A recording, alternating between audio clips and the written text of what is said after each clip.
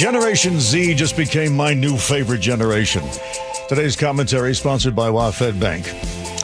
Now that I'm old and out of touch, my stereotype of the typical Gen Z person is a work-at-home 20-something whose social interactions consist of walking to the front door and picking up a pile of packages, half of which they will end up returning. Then they order a pizza on DoorDash and call it a day.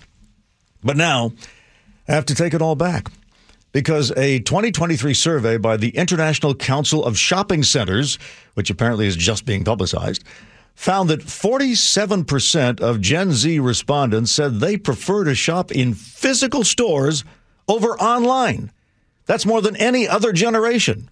And as a result, malls are bouncing back.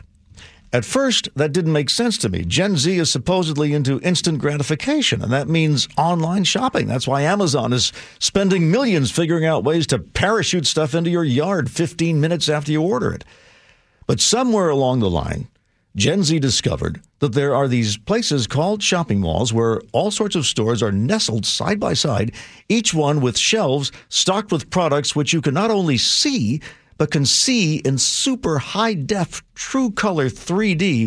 And not only that, these stores make the 3D experience so real that you can reach out and actually pick up the thing that you want to buy.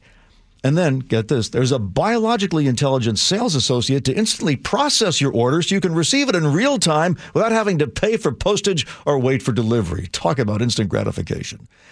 And to see Gen Z discover this incredible life hack is what's made them my new favorite generation. Maybe there's a future for real-life, in-person humor interactions after all. I wonder if I should reveal to them that there are dining spaces where you can walk in, sit down, and people bring you hot food that's still hot and doesn't have to be unwrapped.